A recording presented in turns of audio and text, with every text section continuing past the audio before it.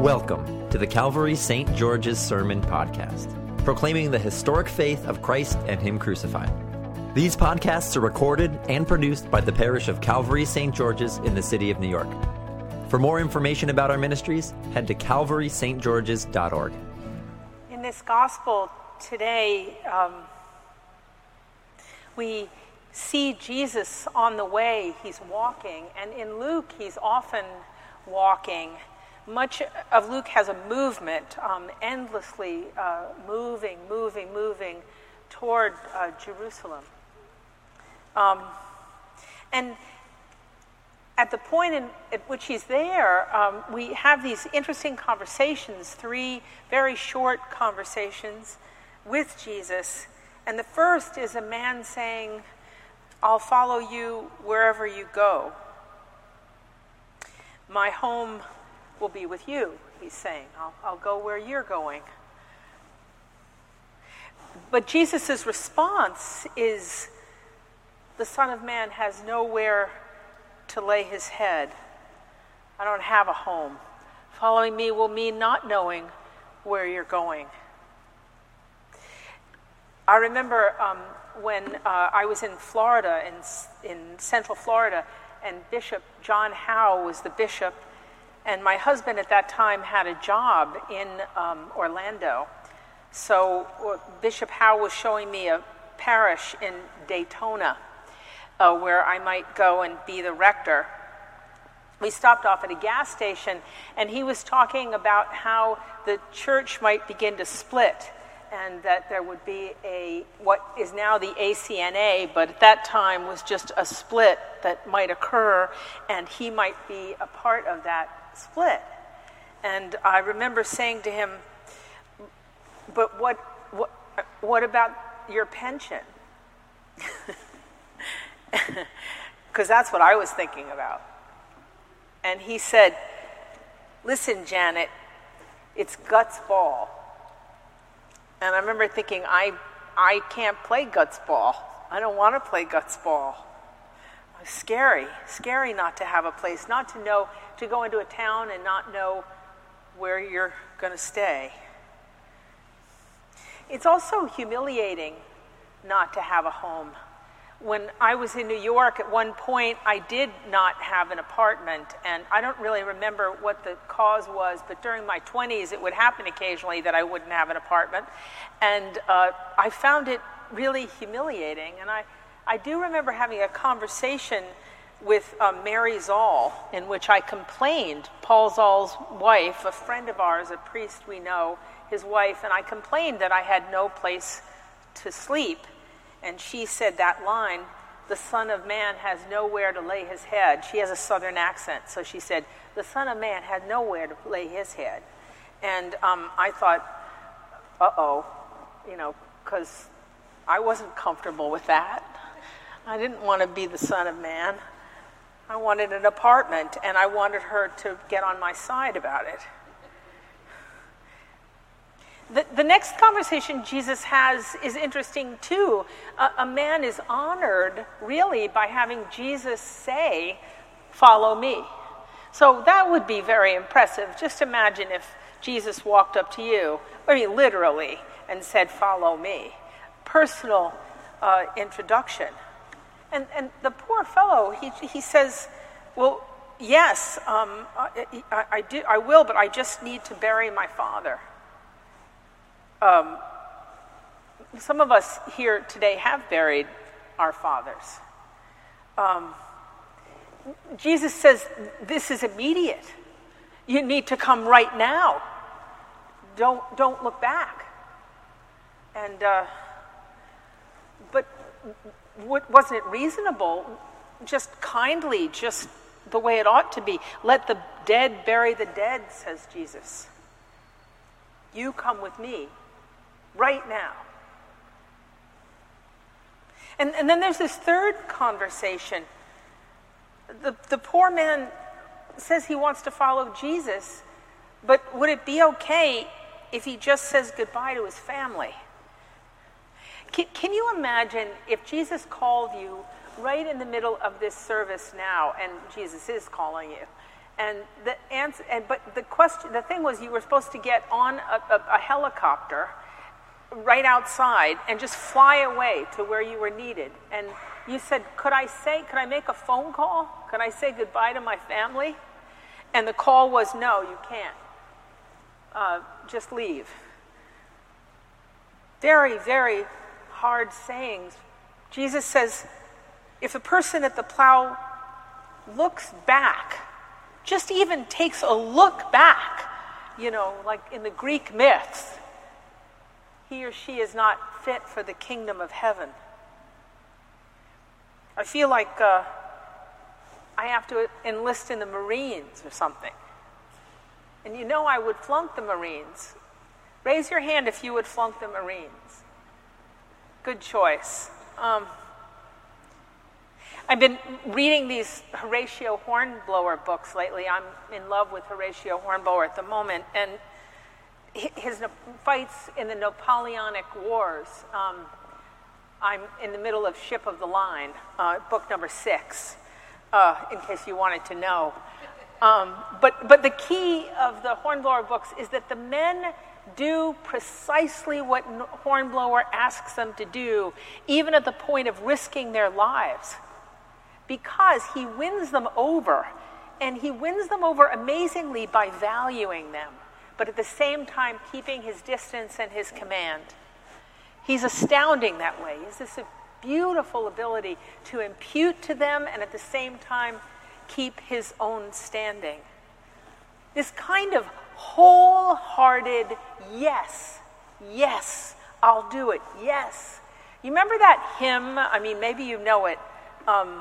Yes, Lord, yes, Lord, yes, Lord, yes, Lord, yes, Lord, yes. You know the one? And Aristoph, did you ever hear it? Anyway, you're supposed to. I remember repeating that, over and over again. The right thing to do. Just the right thing to do immediately. This week has been filled with information, news about stuff we're supposed to do the right thing about. I bet there are a lot of different opinions about what the right thing is in this group. Better do the right thing about Roe versus Wade. Better do the right thing about gun legislation. Better do the right thing about being able to... apparently, I can now carry a gun and I don't have to show you. Better do the right thing. Better have the right opinion. They had opinions almost before they even had before it was announced. But you got to adopt one. Get your reasons together. We don't have a minute to contemplate or think or question or ask or metabolize. Jesus came by. Would you drop everything? Would you go? Would you go if you didn't know where you were going to sleep? If you couldn't bury your father? If you couldn't say goodbye to your kids? I had a friend named Tim Locke in college, wonderful guy, great mathematician. Lived in a house with 7 others. There were 8 of us, and we all had a different night, a different time when we were supposed to do the dishes. And on the night that I was supposed to do the dishes, I wanted to go out, so I put them all in the sink, and I turned on the hot water, and I put suds in, and I said to Tim, I'm just going to soak them. And he went absolutely ballistic, hysterical. And he wasn't that kind of guy.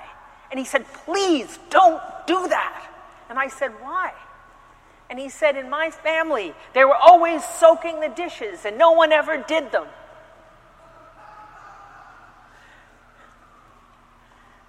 I mean, I thought John the Baptist had it right. He was so incredibly sure of himself with his opinion until at the end he says, are you the one or should I seek another? I thought Mary had it together. I mean, she was right to lifer? She had the baby. Until later, she's at a party screaming at him. Until later, he gets lost in a crowd because she's lost him for a day and a half or 2. 3 days later, she says, don't you ever do that. Mr. Welcome God. What about being wholehearted? How hard it is to be wholehearted. In this very pew where you're sitting, we sang the song, I Surrender All. You know that? Anybody a Baptist? It's real good.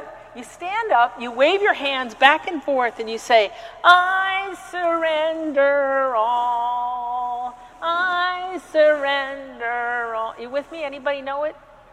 Am I crazy? You know the one I'm talking about? So I remember standing there and singing, I surrender all. And my son, it was absolutely impossible, wouldn't shut up. And I just turned over and I said, shut up.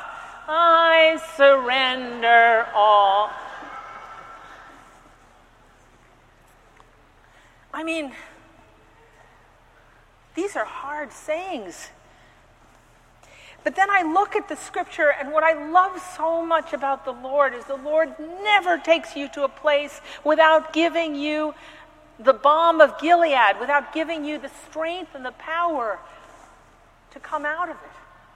Because at the very beginning of the scripture that we read today, it says, he turned his face to Jerusalem. And it says it again, as he was going to Jerusalem. Before he ever asked these things of his people, before he ever asked us to give ourselves to him wholeheartedly, he already had turned his face to Jerusalem. He had turned his heart and his soul wholeheartedly to go to the cross for us, to do it for us, to go where we are unable to go. He had it in mind before he ever brought us to school. He had already completed the exam. Astounding to live in such grace, to know that he has already been there and already done it. I want to be wholehearted. But what I find about being wholehearted is that often in God's purpose, I notice I was wholehearted after I already did it. I was speaking to Camel about music, and I asked him, how do you know what notes to play when you're free associating? When you're playing what comes into your heart? And he said, I don't know. And I said, well, you make decisions. He said, it doesn't feel like decisions. I said, well, what are you limited by? He said, well, I'm limited by my fingers. I'm limited by 88 notes. You're limited by everything in your life. The skills and the incredible gifts God has given you. But when you look around, you notice all the way in back what they were able to do for you because of what Jesus has done for you and for me. It's a hot day, so I'll finish up. I've really said everything I have to say. I like Duke Ellington besides Hornblower. Actually, I would take Duke Ellington over Hornblower, it's true, but no one's asked me. But he was asked once, how did you come up with the blues? How did it happen? From jazz to the blues. How did it happen that it went from sort of a musical, gorgeous, he used to call jazz a beautiful woman. How did it go from a beautiful woman to the moan of pain, of the truth of our distress? How did it go there? And this is what he said. I merely took the energy it takes to pout and wrote some blues. So may God bless you wholly. May he give you the energy you use to pout, to do his will with your whole heart, that turning around you'll notice, holy cow, that must have been the Lord. Amen. Thank you for listening to our sermon podcast. Produced and recorded at the parish of Calvary St. George's in the city of New York. If you feel led to support the continuing ministry of our parish, we would really appreciate it. You can make a one-time or recurring gift by going to calvarystgeorges.org/give. Thank you for your support.